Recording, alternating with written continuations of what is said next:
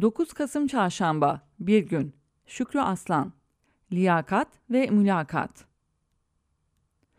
Sanırım mülakat meselesinin Türkiye'nin en önemli politik mevzularından biri olduğuna dair geniş bir mutabakat bulunuyor. Özellikle de liyakatla birlikte düşünüldüğünde. Bu iki sözcük ve olgunun karşılaşma ve ilişkilenme biçimi hiç şimdi olduğu kadar rahatsız edici olmamıştı. Zira sorun bu iki durumun birbirleriyle problemli ilişkisinden kaynaklanıyor. Biri olduğunda diğerinin işlevsiz kalma ihtimali yüksek oluyor. Gençlik yıllarımda İstanbul'da bir belediyenin açtığı memur kadrosuna başvurmuştum. Bir tür gelenek olduğu üzere önce orada bir tanıdık bulmak gerekiyordu. Bulmuştum gerçi ama herhalde kredisini benim için kullanmak istememişti. Bunu sonraki süreçte anlamıştım.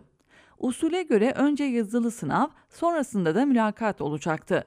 Yazılı sınavı geçmiştim. Bilgime de güveniyordum. Ama mülakat kısmına dair bir fikrim yoktu. Nihayet mülakat günü gelmiş ve biz memur adayları salonun önünde tek sıraya girmiştik. Mülakata gidenler çabuk çıkıyordu. Sıra bana geldiğinde koca bir salonda kalabalık bir heyetin karşısındaydım. Sorgu odasındaymışım gibi hissetmiştim kendimi. Derken mülakatın tek sorusu da gelmişti. Atatürk'ün naaşı İstanbul'dan Ankara'ya ne zaman götürüldü? Soru bende birbirine değmeyen karmaşık duygular yaratmıştı. Kendimce akıl yürütmüştüm doğru cevabı bulmak için. Anadolu'da cenazeler yakınları gelip getirsinler diye 2-3 gün bekletilir diye. Bu cevap nedense jüri üyeleri için eğlenceli görülmüştü. Neticede doğru cevaba çok yaklaşmış olsam da tam tarihini söyleyememiştim. Jüri bu soruya kesin tarih söyleyerek yanıt veremediğim için belediyede memur olamayacağıma karar vermişti. Bu tuhaf mülakat-liyakat ilişkisine dair bugüne kadar yüzlerce hikaye dinledim. Fakat hiçbiri akademik ortamda dinlediğim bir mülakat öyküsü kadar beni etkilememiştir. Yakın bir zamanda yurt dışında lisansüstü eğitim için ilgili kamu kurumu tarafından mülakata çağrılan bir öğrencinin deneyimiydi bu. Öğrenci, yurt dışı lisansüstü bursu için öncelikli olan ALES, dil sınavı, diploma notu gibi objektif kriterlerin hepsinde gayet başarılı olduğu için mülakatta da hak kazanmıştı.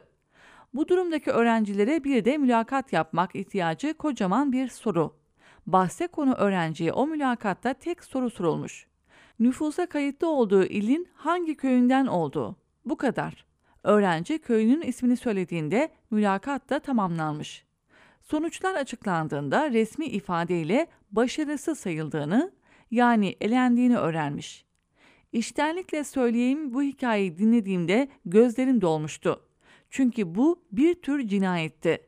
Ayrıca bu tür soruların bağlamı çok tedirgin edicidir.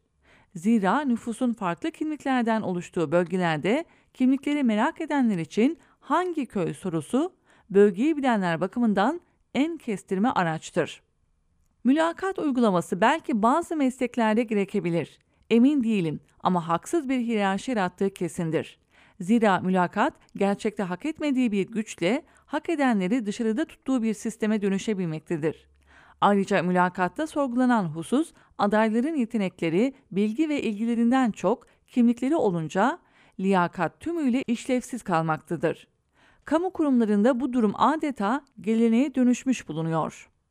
Gerçek şudur ki adına mülakat denilen iş, süreç belki bazı durumlarda işlevsel, gerekli ve yararlı sonuçlar doğursa da özellikle kamuda büyük ölçüde yozlaşmış, adil olmayan bir ilişkiler ağının gelişmesine, ötesinde haksız kazanç ve haksız atama gibi başka tür yozlaşma hallerine imkan sağlamıştır ve sağlamaktadır. Türkiye bu yozlaşma hallerinin en katı örneklerini deneyimliyor uzun süredir. Kamu idaresi adeta bazı kimliklerden bireylere muaf şekilde yapılanıyor, işliyor. Dahası bu durum mülakat mağdurları gibi yepyeni bir toplumsal kategorinin ortaya çıkmasına yol açıyor. Ülkenin mağdurlar haritası büyüyor ve çeşitleniyor. Çünkü Türkiye'nin liyakat, mülakat gerilimi sanıldığından çok daha büyük bir sosyolojik meseleye dönüşmüş görünüyor. Bu yüzden önümüzdeki dönemde mülakat mağdurlarının daha çok ses vermeleri, örgütlenmeleri, hukuk alanında mücadele etmeleri gibi sosyolojik olasılıklar hiç de zayıf değil.